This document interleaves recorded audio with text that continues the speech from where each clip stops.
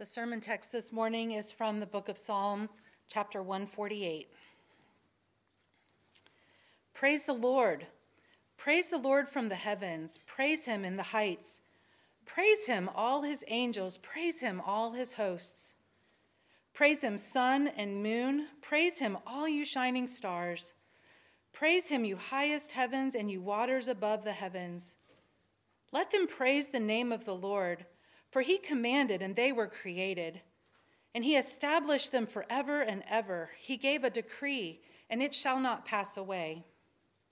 Praise the Lord from the earth, you great sea creatures and all deeps, fire and hail, snow and mist, stormy wind fulfilling his word. Mountains and all hills, fruit trees and all cedars, beasts and all livestock, creeping things and flying birds. Kings of the earth and all peoples, princes and all rulers of the earth, young men and maidens together, old men and children. Let them praise the name of the Lord, for his name alone is exalted. His majesty is above earth and heavens.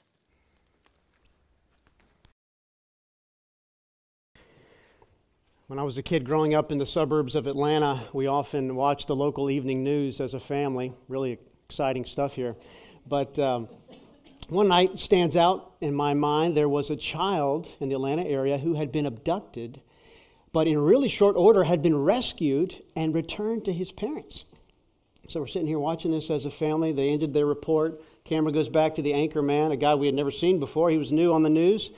And he said, in response to this story, praise the Lord. And then he goes on to tell about the events of the day. Me and my brothers looked at each other. My mom and dad, like, did he just say that? We didn't live out in the country. This was the suburbs of Atlanta, Georgia. Hundreds of thousands, perhaps millions of people watching. It's a live broadcast. It's really remarkable. Never saw that guy in the news again. Who knows what happened, but we just assumed he lost his job for uttering those 3 words.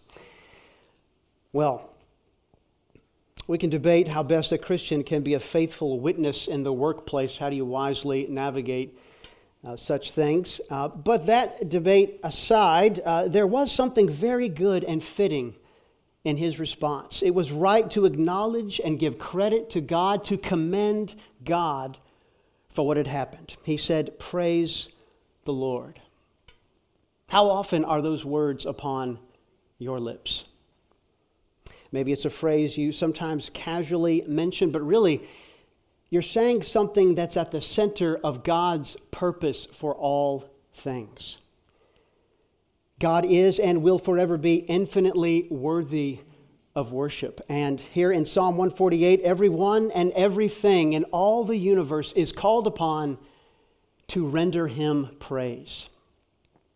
Well, this fall, our men's and women's Bible studies will be looking through the book of Psalms, and so we thought it timely, as we are in between sermon series, to preach a psalm. The Psalms are a collection of 150 poems, which were intended to be sung when the people of God, when Israel gathered together for the corporate worship of God. Not all in one sitting, of course, but each psalm according to different occasions. Our English title for the book comes from the Greek word psalmos, which means song. So the Psalter, as we call it, is a hymn book for God's people. The Psalms express a wide range of emotions: sorrow over sin, thanksgiving to God, expressions of dependence on God, crying out for his help, the joyful adoration of God. They help us pray. We don't often know how to pray, what to pray. Well, God has been kind to give us a record of his people actually talking to him. We understand that the Bible is God's word to us, and no less the Psalms, but the Psalms give us the unique vantage point of God's people speaking to him. So we have a model here of how to commune with God, how to come to God in worship, and all the varying experiences of life. So this book is a great gift to us. The Psalms don't merely express human emotion, but they should shape them. So how do I trust God when I'm passing through something really hard? It wouldn't be natural to trust God in such times. Or how do I find joy in God when I seem to delight more in the things of the world? Well, reading and singing, meditating, praying the Psalms help us get there. So let's look closely at Psalm 148. The main phrase, the main idea should come across loud and clear. Praise the Lord. And you notice the all capital letters there in the word Lord. That should key you in that the word Yahweh is being used in the text. Yahweh is how God reveals himself to Moses in Exodus 3. So when we read praise the Lord in the Bible, in all caps, we're reading praise Yahweh. And the phrase taken together in Hebrew is just hallelujah. Hallelujah means praise the Lord, praise Yahweh. And you hear the Yah there at the end, hallelujah. So that's just the shortened form of Yahweh. John Piper, he helpfully shared what he likes to do when he sings a song with hallelujah in it. He'll tell himself, "No, I don't praise you, Bel, or Nebo, or Molech, or Rimmon, or Dagon, or Chemosh. I turn from you with disdain to Yah. I praise Yah. Hallelujah." So think about that next time you sing a song with hallelujah in it. It's worth noting that the last 5 Psalms all begin and end with the same singular phrase, praise the Lord. So the Psalter ends with 5 hallelujah Psalms. And that is a really appropriate way to conclude the Psalm book for God's people. So Psalm 148 kind of works like Google Earth. I don't think anybody uses Google Earth anymore, but it was a big deal 20 years ago. So you remember, you open it up and there's the earth hanging there in space. You type in your address and you begin your descent all the way down to that little point on the globe. Well, the author of Psalm 148, he's going to take us on a similar journey. Verse 1 is the starting point. Praise the Lord from the heavens. So our gaze is first caught up in the sky and space and even the spiritual realm beyond. And that takes us through verse 6. And then in verse 7, we read, praise the Lord from the earth. And so we read of the ocean and precipitation and mountains and animals and people. That takes us through verse 13. And then finally in verse 14, a special mention is made of God's covenant people, Israel, and what he has done for them. So if you're taking notes, it's pretty straightforward. The Lord should be praised from the heavens, from the earth, and from his people. And in each case, the psalmist gives us reasons why. So that's the general structure of the psalm. I'd like to walk through each section and make some observations, and then I have some points of application for us at the end. So first, Yahweh should be praised from the heavens. In the first 6 verses, we read the word praise 9 times. Praise the Lord from the heavens, praise him in the heights, praise him all his angels, praise him all his hosts, praise him sun and moon, praise him all you shining stars, praise him you highest heavens and you waters above the heavens. It's like a hammer. Praise, praise, praise. That's how he opens. And you see how the praise is personally directed to Yahweh and Yahweh alone. Praise him, not to his angels, not to any part of his creation, but to him. We know people have been tempted to worship angels. We see that happen in the Bible a few times. The angel has to stand them on their feet and correct them. Last chapter of the Bible, in fact, the Apostle John falls down to worship an angel who had showed him what was to come. The angel says, "You must not do that. I am a fellow servant with you and your brothers the prophets, and with those who keep the words of this book. Worship God." And history is full of examples of people who worship the sun and the moon, maybe even the clouds. You see that the last part of verse 4, the waters above the heavens. We know pagans looked to the stars to tell the future. Well, all of that is dashed away in the first 6 verses. The objects of pagan worship are summoned to worship Yahweh. And isn't that a wonderful turn of events? You can just imagine God bellowing down from heaven, "People, the things you worship, worship me. I created them. What are you doing?" And that's exactly where the psalmist is going to go. He grounds heavenly praise in the fact that God created the heavens and everything in them. The text says he commanded and they were created. He established them forever and ever. He gave a decree, and there's the sun, and there's the moon.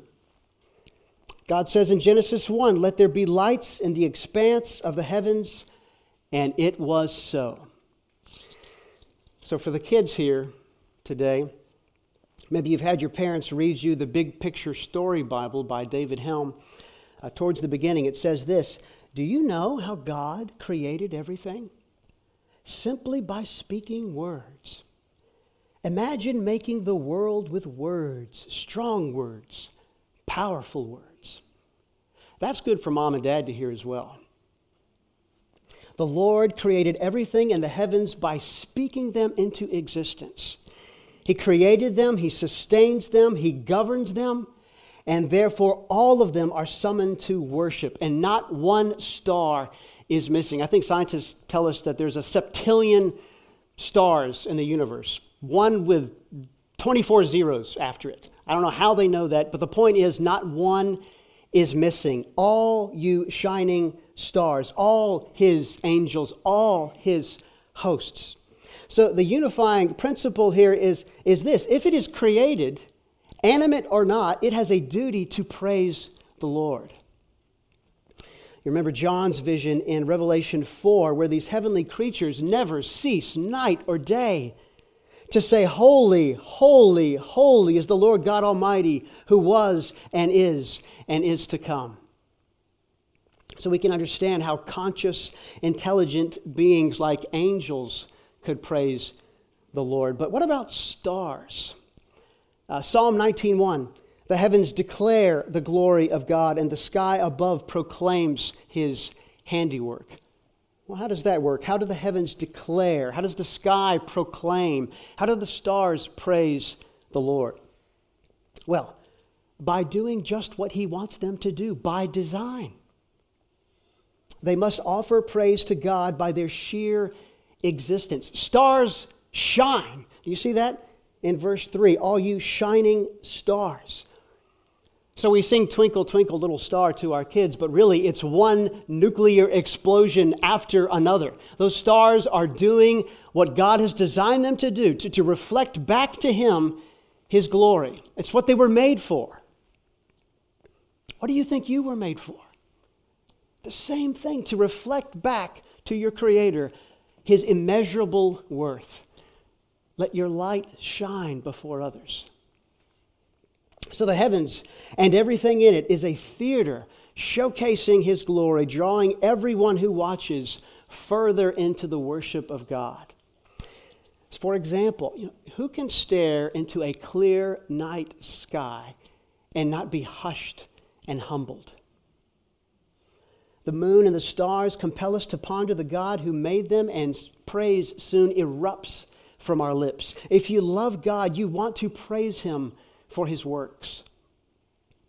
Andrew Peterson has a song called Don't You Want to Thank Someone? And he says, when you see the morning sun burning through a silver mist, don't you want to thank someone? Don't you want to thank someone for this? So this is another aspect of how the angels and the heavenly lights and the sky and the clouds bring praise to God. They draw our attention to the one who made them, and then praise should spring forth. And I think we see this idea even in the structure of the psalm itself. First, the heavens ring out the praises of God, and then the earth responds. So we'll look at that now. So remember, Google Earth. We've been with the angels in heaven praising the Lord. We've moved on to the sun and the moon and the stars and even down to the clouds. And now we're going to fly down so fast that everything gets really blurry, just like on your computer screen. We're going down in the depths. We're at the bottom of the ocean, verse 7. And we're going to work our way back up. Praising the Lord from the earth begins with the great sea creatures and all deeps. So perhaps you've heard of the trench in the Pacific Ocean that has a maximum known depth of about 7 miles. If you could just imagine that, 7 miles straight down in water. And God has suited creatures to actually live down there. What's it like? Well, it's pitch black. It's freezing cold. And I just learned this the other day. There's something called deep sea gigantism, where deep sea dwelling animals are larger than their shallow water relatives. And we don't really know why. Apparently, the deeper you go, the bigger the creature. We're talking 30-foot squids, giant spider crabs, jellyfish that are as long as your house is tall.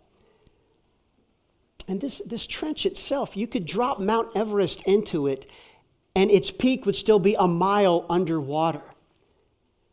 God has made an astounding world as a display of his glory. So you see, the psalmist, he's presenting this comprehensive, colossal picture of creation to highlight the infinite worth and glory of God. That's how he's wired the world. One Bible scholar, W.S. Plummer, commenting on this psalm, he wrote this in 1867. On what an immense scale has God planned creation, even this world itself. Let anyone think of the amazing caverns in the ocean, of the paths in the sea, of the depths never sounded by the mariner, and if he learns no more, he may surely learn this, that the Creator works on a scale of magnificence. Indeed, praise the Lord. So up out of the ocean we go into the air, fire and hail, snow and mist, stormy wind, doing what? What does it say? Fulfilling his word. So whatever falls from the sky is not haphazard. That flaming bolt of lightning is doing the bidding of God. This reminds us again of verse 6. He established them. So stars don't just wander in space wherever they want, and neither do tornadoes. Nothing in nature, not in space, not in the atmosphere, not in the depths of the sea, is due to random, chaotic processes. No, the Lord commands, establishes, and he gives decrees. So he should be praised. So now on to land and up the mountains we go with the fruit trees and cedars, verse 9. All of them praising the Lord in accordance with their natures by their sheer existence. It's why apples taste good. It's why cedars look so majestic. It's why snow-capped mountains fill us with awe. It's why lightning can be so beautiful and terrifying at the same time. The glory of God is on display, and he deserves every ounce of praise they can give. So next time you're at a restaurant with a friend, maybe this afternoon, ask them why their cheeseburger tastes so good. How can we eat it to the praise of God? Be a good discussion. Talking about burgers, our next stop as we travel through creation is the beasts and all livestock, creeping things and flying birds. So again, the psalmist is comprehensive in his call to worship both wild and domestic animals, insects on the ground and birds in the air. They have a voice in this chorus of praise. Nothing escapes this summons. Whether it moos or chirps or tweets, every animal is commanded to praise the Lord. So tell your dog this afternoon, you better get to it. Praise your Creator. Seriously though, any enjoyment or comfort or benefit we find in a pet or really any animal, it's by God's good design. They are doing what their master in heaven created them to do to the praise of his name. So finally we come to people. We come to people, you and I, right now, living and breathing. You put your hand on your wrist. You feel that rhythmic pulse. Each beat is given by God. We ought to ask, what am I doing with them? We have been created by him. He sustains us. He owns us. And so every human being, regardless of status, is called to worship this God. Kings, princes, rulers, the young, the old, all peoples, Haitians and the Chinese, young men and young women, the elderly and little kids, all of us. And you may be impressed by the president and unimpressed by a plumber, but the social pecking order has zero relevance here. We talk about equality these days. This is real equality. Everyone bows the knee. None are too high and none are too low to praise God. Let them praise the name of the Lord. Note that. Praise the name We're not summoned to worship some vague notion of a supernatural being. No, praise the name of the Lord. We worship God in how He has revealed Himself to us. We don't have license to fashion God to be what we want or to worship God on our own terms. Verse 13 says, "For His name alone is exalted." Yahweh will have no rivals. His majesty is above earth and heaven. So yes, there are prestigious kings who rule, but they are just kings of the earth, rulers of the earth. We see that in verse 11. President Biden, and all the due honor of his office, is still subjected to the limitations of the earth. He has an allotted area of authority and no more. But the grandeur of Yahweh towers above the earth. You see that word, above. God's majesty is above earth and even heaven. Isaiah 40:22. He sits enthroned above the circle of the earth, and its people are like grasshoppers. He stretches out the heavens like a canopy and spreads them out like a tent to live in. The vastness of space is but a tent for God to dwell in. He is enthroned above, and we're like crickets below. Isaiah says the nations are like a drop from a bucket in God's estimation. His majesty, His greatness is incalculable. Spurgeon said, "There is more glory in God personally than in all His works united." So you might think the psalmist could end with verse 13. He has provided us a feast of praise that has spanned the entire universe. It's all-encompassing. Just count how many times you see the word all. All angels, all His hosts, all you shining stars, all deeps, all hills, all cedars, all livestock, all peoples, all rulers. But there yet remains a special group that sits atop the scale of worship. In fact, the psalmist presents what God has done for them as another reason why the nations should praise the Lord. What has He done? He has raised up a horn for His people. Praise for all His saints, for the people of Israel who are near to Him. Well, we know the horn was a symbol of power and strength. You think of the horn of a bull. A bull is a powerful creature. So if a horn was lifted up, it was a public assertion of power. And perhaps the psalmist is thinking about Israel's return from exile, what God did for them there, or more generally, the many times God delivered His people throughout history. We just learned about that in the book of Judges. We know every deliverance of God's people in history is a pointer to something else. Well, regardless, the Lord has provided something for His people that they do not have in and of themselves. So God's redemptive love is on display. His majesty is above earth and heaven, yet He has stooped down to draw near to His people in their weakness and their low estate. He has raised up a horn for them, which the nations will praise God for. Through Israel, the nations have reason to rejoice. Remember what God promised Abraham. "I will bless you and make your name great, and in you all the families of the earth shall be blessed."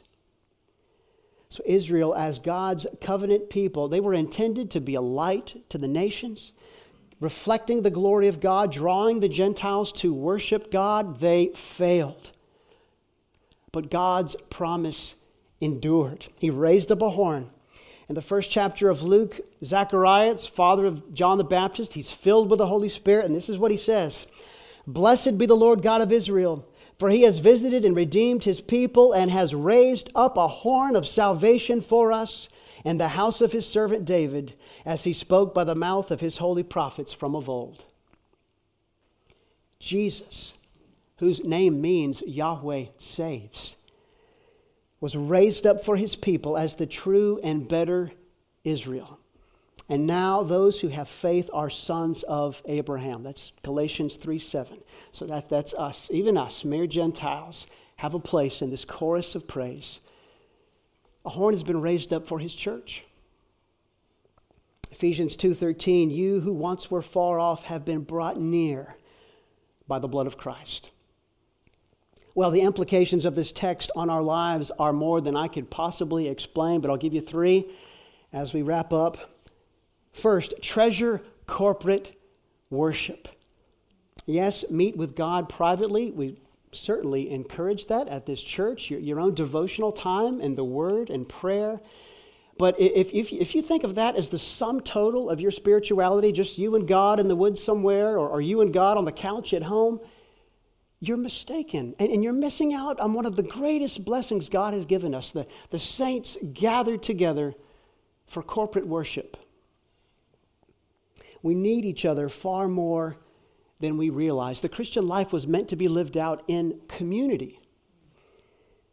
And if you're not here, you're impoverishing yourself and you're hurting us. Your absence is felt. In contrast, just look at the psalmist. He's almost beside himself, calling others, even nature itself, to join him in the worship of his Creator. So this is not a solitary affair. So treasure corporate worship. Number 2, rejoice. My application is very simple this morning. Treasure corporate worship. Secondly, rejoice. There is a joyful preoccupation with God in Psalm 148. Would that describe your life? A joyful preoccupation with God. Do the praises of God come quickly to your lips? Are you seeking to develop a genuine delight in God? Yes, there are times of deep sorrow and lament. The rest of the Psalms teach us that. I'm not saying buck up and smile like some Christians seem to communicate. I don't mean to be simplistic, but I would say if you find that you're regularly giving yourself over to a melancholy, despondent frame of mind, you need to learn how to rejoice. We just learned about J.I. Packer last Sunday. In his book, Rediscovering Holiness, he says this: do not become a victim of your temperament. Character is what you do with your temperament. Nobody can say, hey, this is just the way I am. No, God is doing a transforming work in us. We're called to change. So really, this is about the pursuit of holiness. You might say, hey, I'm a generally upbeat type of person. That's not my problem, what you're talking about. But hey, I'm in some tough circumstances right now, and I just can't worship on Sunday. Yes, you can. Yes, you can. He's still commanded and created. He's still established you and sustained you. He has raised up a horn for you. As Christians, we always have reason to rejoice. It may be through tears. We can praise God even as we lament if it is offered to Him. In fact, the Hebrew title of the book of Psalms is actually praises, which is really interesting if you consider the diversity of the Psalms that were given. You know, how long, O Lord, we cry out to Him. And yet the title of the entire book is praises. Number 3, flee idolatry. Flee idolatry. When you meditate on Psalm 148, you see afresh how dreadful sin really is. That any man, woman, or angel would dare interrupt this symphony of praise. Sin is an outrage compared to this chorus of praise. So we know there are millions of people around the world who revere the cow. But here the cow is called upon to worship Yahweh. You know, if only the animals could talk to us. Again, we see man's wicked inversion of worship. We've exchanged the glory of the immortal God for images resembling mortal man and birds and animals and creeping things. We've exchanged the truth about God for a lie and worshiped and served the creature rather than the Creator. But before we roll our eyes at the Hindu world, we do well to reflect on how we in the West have robbed God of His due praise. What do we have that we have not received? Degrees, jobs, cars, homes, children, bank accounts, professional achievements. Each one a gift from a good God in heaven, but how often do we acknowledge His kindness? We work ourselves into a frenzy, bowing down to these things, finding our identity in these things, finding our life in them. We behave as if our very lives are on the line over these things. When Scripture teaches us that our lives are hidden with Christ in God. So this is a call to repentance, to repent of valuing something else more than God, to realign your heart to the one whose majesty is above earth and heaven, and to offer him your praise and your thanks. So worship, yes, it is singing. Indeed, it is singing, but not singing alone. It is a rendering of your whole life. It's finding your life by losing it. Finding your life by losing it for the sake of Jesus Christ. So don't you want your life, your voice, to find a place in this chorus of praise? For God to pick up your voice in this chorus. One conclusion, I want to read to you a scene that in heaven that John witnessed. There was a scroll whom no one in heaven was worthy enough to open, until a lamb stepped forward, standing as though it had been slain. And he took the scroll from the right hand of him who was seated on the throne.